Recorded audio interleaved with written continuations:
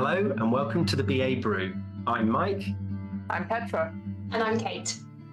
And today we're talking about mental health. And I'm really pleased to welcome Petra here. And Petra, would you like to give us an introduction and explain a bit about what you mean by mental health? Of course, thank you for having me. So I'm Petra Velzeboer, CEO of PVL, psychotherapist, mental health expert. And what we mean when we talk about mental health is really about the health of our mind.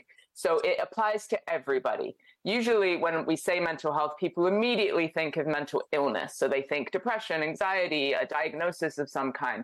But really, if life has taught us anything throughout COVID and the world that we're in, it's that we all have mental health, just like we have physical health. And it can move up and down depending on what challenges are going on in our life at any time. Okay. And as I say, I'm delighted that Petra's here to join us. I first heard Petra at the BA conference, and it's an amazing story. Petra has got lots of amazing experience, and it was really quite fascinating, moving, and just such a fabulous story. So thank you for joining us, Petra. It's really nice to have you here. Kate, welcome to today's BA Brew. You were keen to join this session, weren't you? Very keen to join us. Very keen to join, yeah. So I've done quite a bit of coaching, and my role within Assist is as a mentor. So it's really important. It's really important to us that the people that we work with are healthy, and that we're checking in and making sure that that holistically everything is okay, not just how they're progressing through their apprenticeship. So yeah, I think it's a really key focus within Assist at the moment. And I'm really interested as well, we all work in sort of disparate teams now. We work across the country, which is fantastic, and so many advantages to it in terms of the different areas of your life. So, as a working mum with 2 young children, balancing career, children, football training, and all of those things. So it's sort of very much, I think, at the forefront of everyone's minds, I think, at the moment. So really excited to be discussing it, and then learning as well, like offering something for our BA community. So being able to offer something out on how we can be more self-aware of our own mental health and support ourselves and our colleagues in their mental health, and how we can apply that in some circumstances as well within the project world. So actually applying that to the work that we do as well. So Petra, can you tell us a little bit about your story and sort of follow on from that, because it's really quite remarkable where you are today from where you've been. Thank you. I appreciate that. I guess for many of us in the mental health space, the topic is deeply personal, right? We've been through something ourselves, or somebody close to us has been to something pretty dark, and it's sort of influenced how we view life and the focus and passions that we have in our work and the things that we do. So I grew up in a very alternative way, grew up in a religious cult, very well known across the internet and places that sensationalize things. But to bottom line it, we didn't go to school as kids. The world was supposed to end. We were essentially trained from birth to be God's end time army, is what they referred to us as. So no pressure, right? As far as the intensity of, this is your purpose in life. Like, nobody asked me when I was growing up, who do you want to be when you grow up? Or what do you want to do? What kind of job do you want to do? And because there was a sense that wasn't going to happen anyway. So for me, it led me to this really dark place of questioning things, wondering what the truth was. I mean, imagine growing up having the truth so fixed as one thing your entire childhood. And I've realized, as different as this story is to many people's experience, I've since realized in telling my story that many people have these fixed ideas through their culture, their parenting, religion, ideas of where they should be headed in life. And for many people, that leads them to wearing a mask. So especially in the workplace, showing up as we should show up. But even in relationships, even in friendships, even in those places that should be the closest people to you, we show up with humor and jokes and like everything's fine, and underneath might be struggling in really big ways. So for me, it led to alcohol addiction, depression, suicidal ideation. I had 2 young kids. So just trying to figure out how to build up my own mental health without knowing all of the ins and outs of it. And so over time, I studied to be a psychotherapist. I worked in youth mental health, and my career developed. But I had to get sober. I had to practice and experiment with some of these things on my own life, because it's through that experimentation that I realized, oh, there are some principles that support people, but it's not a one size fits all. And each of us needs to go on our own journey of learning how to invest in our mental health. So that's like a different way of thinking about it. So rather than like, some people have mental health or mental illness, some people don't. It's like each of us go through different phases of our life as we grow older, and we need to think about how do we invest in our mental health, just like we invest in our career, our education, and different aspects of our life. So I hope that gives you just a little sense of the journey so far. Yeah, it certainly does. It's as I say, quite inspiring. At the conference, you mentioned a number of questions and the importance of some questions to ask. And I think as a little teaser, I'll sort of set that out here, but we won't say what those questions are. We'll save that as a later thing, because I think they're really, really quite powerful questions. Kate, what were your thoughts? No, it's so interesting. Your story is fascinating. I've watched your TEDx talk as well, and I think it's what I love about it is it's about your own journey. So there is no one size fits all. That's the key takeaway for me. So everybody has their own boundaries around what they're doing, and they have to find what works for them. And I also love that aspect of practicing, because I think it's something where people think, right, I'm going to follow this and that's going to be fine and I'm going to be fixed. I'm going to feel better, or this is going to sort itself out. And actually, you've got to be okay with having that sort of growth mindset, haven't you? Of I'm going to practice here and it might not work, but I'm going to see what I learn from it and I'm going to keep practicing. And even if it doesn't work today, then maybe it works in another way. So I love that element of it as well. We're seeing a real rise in anxiety, just as an example, depression, anxiety. And part of it, to back up what you were saying, is people are out of practice in connection, integrating in their workplace, feeling a sense of team, being in person. We need connection and a sense of belonging for good mental health. That can look different for different people. So when your anxiety is up, many people go, well, let me just listen to my body, but they're using it in the way that it's not intended. So I'm listening to my body. That means I feel anxious. So I'm not going to go out or do anything or push myself out of my comfort zone. When actually, while I'm all for listening to your body, we also need to challenge ourselves. When's the last time I practiced or experimented with picking up the phone, calling somebody, doing something that was outside of my comfort zone? Like those things, and the more you do them, the more your anxiety dissipates, because you're like, oh, now it's like, it's healthy to have a little stress or anxiety when you push yourself out, but then you do it again and again, and that experience reduces your anxiety. So do you see the balance between kind of listening to that, but then actually, maybe I'm just out of practice? Yeah, absolutely. And it feels like there has to be something that really resonates with you to be able to do it, because there's lots of talk of going out of your comfort zone. But actually, then there needs to be, I guess, quite a lot of inward thinking about, well, what does that mean to me? What would that look like for me? And what does going out of my comfort zone really mean? And what stage of your life are you in? So it used to be that getting out of my comfort zone was simply waking up at a certain time and getting out of bed. You know what I mean? Yeah, it used to be putting down a drink. That was getting out of my comfort zone. It used to be walking around my block, right? Or sitting in an AA meeting and saying one sentence that was true about how I was feeling. That used to be what getting out of my comfort zone was. Now it's writing a book. It's standing on bigger stages. It's bigger things. But there's no way I could have done those things back in the day at the beginning. So that's where that self-awareness of like, where am I at right now? And for me, what is one small thing that will get me out of my comfort zone?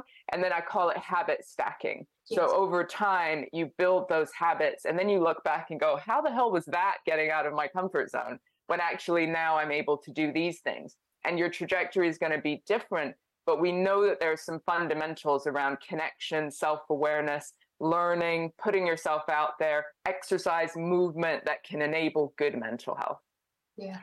we were talking previously about goals and the importance of goals, and having that idea of where you want to get to, seeing where you want to be, and then taking small steps, so mini goals that maybe just take you slightly beyond your comfort zone. So moderate discomfort, but as you say, that's cumulative, isn't it? That you get used to that discomfort and think, well, actually, I could do something a bit more dramatic next time.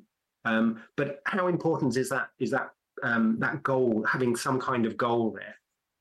I love goal setting, but I also think there's a bit of a cult of goal setting with influencers and things like that, which are like, have unreasonable goals and all of this, right? And I love a motivational speaker, don't get me wrong. I've listened to one this morning just to get me going for the day, right? But it's like, what we think is a tiny goal for the person who's struggling with their mental health, they feel like it's a huge goal, right? And so for me, like walking on a Friday night to go to an AA meeting, that was huge. I would have a battle in my brain about doing it, about making sure I went, about the fears about what might happen. And, we might think, well, that's just a tiny goal. Just go there and show up. That's all you have to do, right? So it's not so much how big or how small you feel it is in the moment, right? But it is about continued forward action. And so back in the day, I never used to have a 3-year, a 5-year plan. Remember, I grew up thinking the world was going to end every 2 or 3 years. So having something like a 3 to 5 year plan was just well beyond anything I could conceive of. But having a goal for that week, for that day, for that minute was sometimes all I could do. But then again, that's habit stacking. Now I generally work within a year and 3 years is how my brain thinks, but I'll think of a vision. So I like a vision of my life because then I can feel open to what the how is, right? So having some health habits, having a massive vision, and then just consistently doing those, then you're open to opportunities and your life can just radically change. I can see we could get into a BA technique here. We could talk about vMost, but I'm not going to go down that route. So if you want to know about vMost, you can look at vMost on the Learning Zone. There's a great little video on there, but Kate, stop me from talking about vMost. Well, I was going to ask. I'm really intrigued in how important reflection is, and I don't know if this leads into part of the 3 questions that you have that you ask as well. But because sometimes I think that reflection, you can get lost sometimes, depending on who you are. You can get a little bit lost in, oh, this went well, this didn't go well, or and in coaching we always talk about moving forward, but sometimes that sort of reflection on how well we've done or something that's not quite hitting the mark, I guess, could be quite important in helping us then continuously move forward. There's a difference between reflection and rumination, right? Rumination is like overthinking, obsessing, getting stuck in a shame hole. How did I do this wrong? Like, oh my God, I can't believe it. Spiral, spiral, spiral. Reflection is like, what happened? Be awake to it. What could I have done better? What would I do differently next time? And I actually think it is crucial because I'm a coach as well. And I love that difference between, okay, let's look in the past versus let's look to the future. And of course, the future is, and the present is where the only place where anything is possible, right? But I think it's important for us, any person, to tell their story with a witness at least one time. And that might be it. And so that could be a therapist, it could be a friend, it could be a parent, a sibling, whatever. But knowing what your story is and who you are is crucial to stepping into your power. And that sounds a little bit like cheesy and, Tony Robbins-y. But your power is like what's possible for you in the future. So I think it's important to know where we've come from.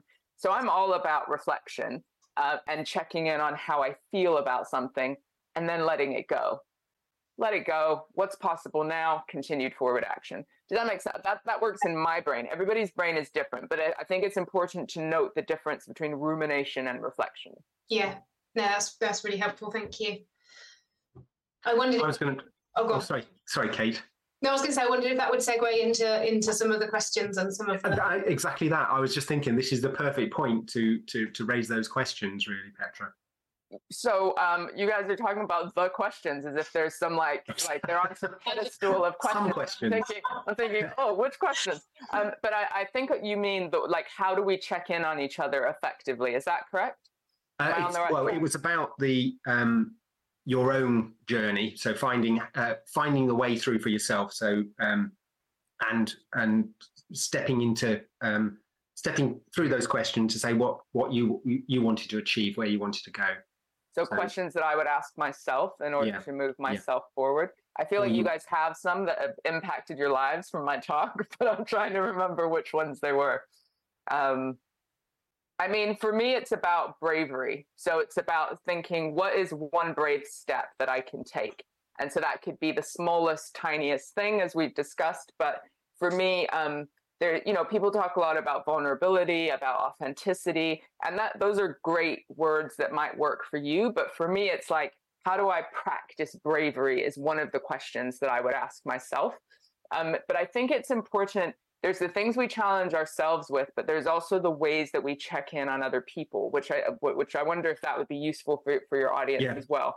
I think so. So many times we think, well, I asked them how they were or how their weekend was. I checked in, right? And they said they were fine. So yay, we're all checking in on each other, right? When actually I think if we're getting the same responses all the time, I'm fine. Oh, we're all struggling a bit these days. I'm fine sort of responses. Why don't we challenge ourselves to ask each other different questions, which is what we do in our team, which is what we do with our friends and our family and that sort of thing. So asking people, what's the biggest challenge you're facing at the moment? Is a real specific question that enables people to realize that you're ready to listen to them, right? What's the biggest challenge you're facing? If there was one thing that you needed for today, what might it be? How do you invest in your mental health? What's one way that you might invest in yourself this week? How can the team back you up? So what we're doing is we're creating positive accountability as a team to check in with each other and normalize conversations about mental health. Not just when we're struggling, because so many teams never check in, are all about tasks. And then when somebody's struggling, they think, well, they could have come to me. Why didn't they come to me? And you're thinking, well, you haven't built the building blocks of psychological safety and trust, which is what those little things are that can happen in the structures of your day, but also informally. And this means it's everybody's responsibility, not just the HR person, the well-being lead, even the manager. It's everybody. You can manage upwards and ask these sorts of questions. But what have I missed? I sort of went off on a tangent there. So you said about practicing bravery. So how can I be brave? So how are you brave? How can you be brave? How do you look forward and say, right, I'm going to do this, and that's going to help me get to this point?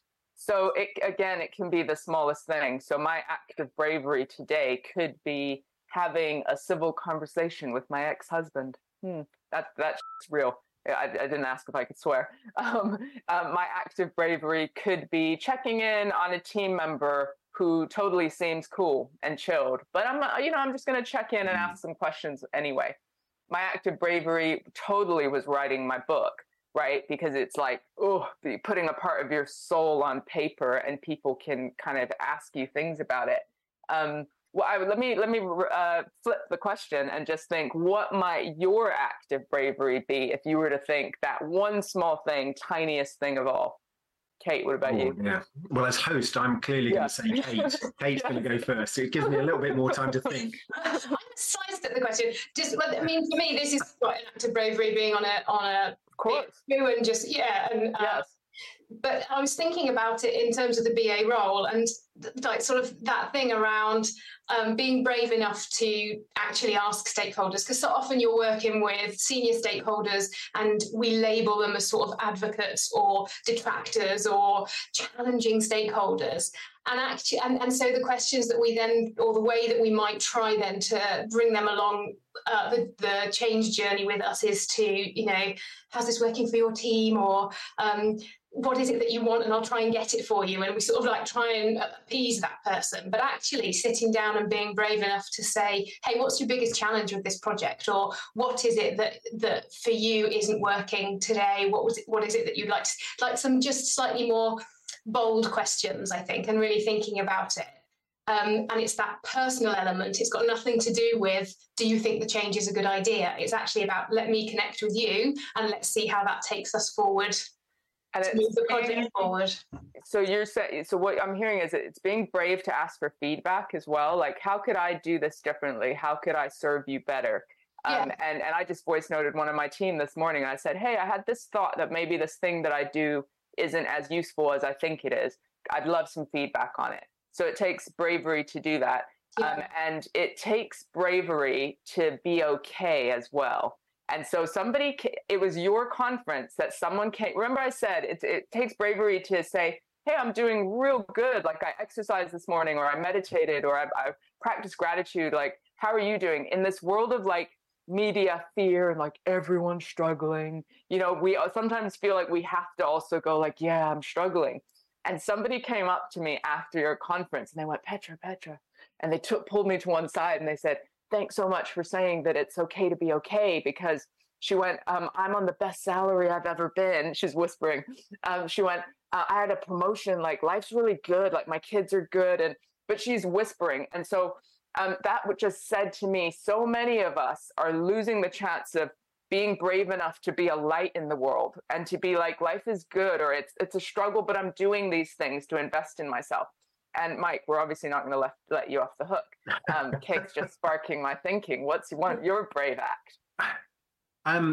Well, I had a bit of a scare recently with my blood pressure being ridiculously high, and I don't know why my blood pressure has gone so high. My brave thing is about continuing to do my running. I'm a big fan of running. I do park run every week. I do races and things. And after I took my blood pressure, and it was a ridiculous number. It was 180 over 110, which is way higher than the 150 over 80, which I think is where they say hypertension kicks in. And so the next day when I went for a run, I just held back and thought, I'm really nervous about this. But the day before, I ran fine and it was like not an issue. But just that clicking over and thinking about that got me really worried. So I've held back in my running, but I saw the doctor yesterday, and I just need to be brave again and say, let's just continue running, because the running's good for my blood pressure, and I will get the treatment. So I kind of admitting that maybe I do need to take some medication because I'm not getting any younger. Maybe I need to moderate that and accept that, but just continue to be brave and keep going out. It doesn't sound that brave to me, but I did feel really anxious. Really anxious about it. But what I'm also hearing for men who are in the audience is it can be brave to visit your doctor and show up and check your health and check things. Go ahead. I took that first step. That was a scary thing, because I'm thinking my blood pressure is really high, and I put off seeing the doctor because I thought maybe it'll come down again, and it hasn't. So taking that step and seeing the doctor and thinking, okay, well, there is something here. Nothing to worry about immediately, just as long as I'm sensible. I guess that's my brain. But like statistically, men avoid the physical health, mental health, like all of those things. And we know from a mental health perspective, this isn't about you, but like the suicide rates are higher, or men not talking or seeking help is actually a big risk factor when it comes to both physical and mental health. And that's been a big thing for me as well, actually trying to connect with people on a personal level, and introducing things in the workplace to try to help. So I trialed before the pandemic. We used to do walking meetings. So one-to-ones were walking meetings. So we'd go out of the office, we'd walk around the block, and it was just, you took away all of the constraints of the office environment, and that worked really well. Introduced some mindfulness sessions at first thing in the morning once a week, just for people to come along and just share. And so many of those things were really, there were little changes that made little changes, but they made quite a big difference. There's probably a few things to think about there. Absolutely. It's the tiniest things that make the difference. And that's, I think, the landing message for people is like, what's one small thing you can do today to invest in yourself?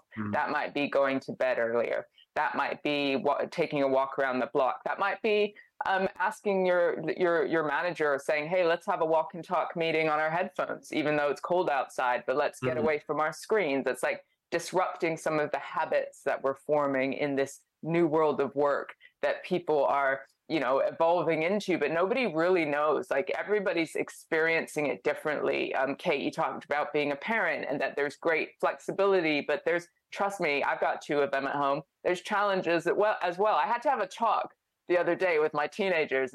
My son turned 19 yesterday and my daughter's 16. And I went, I don't think anybody realizes that I'm the CEO of a company in this house.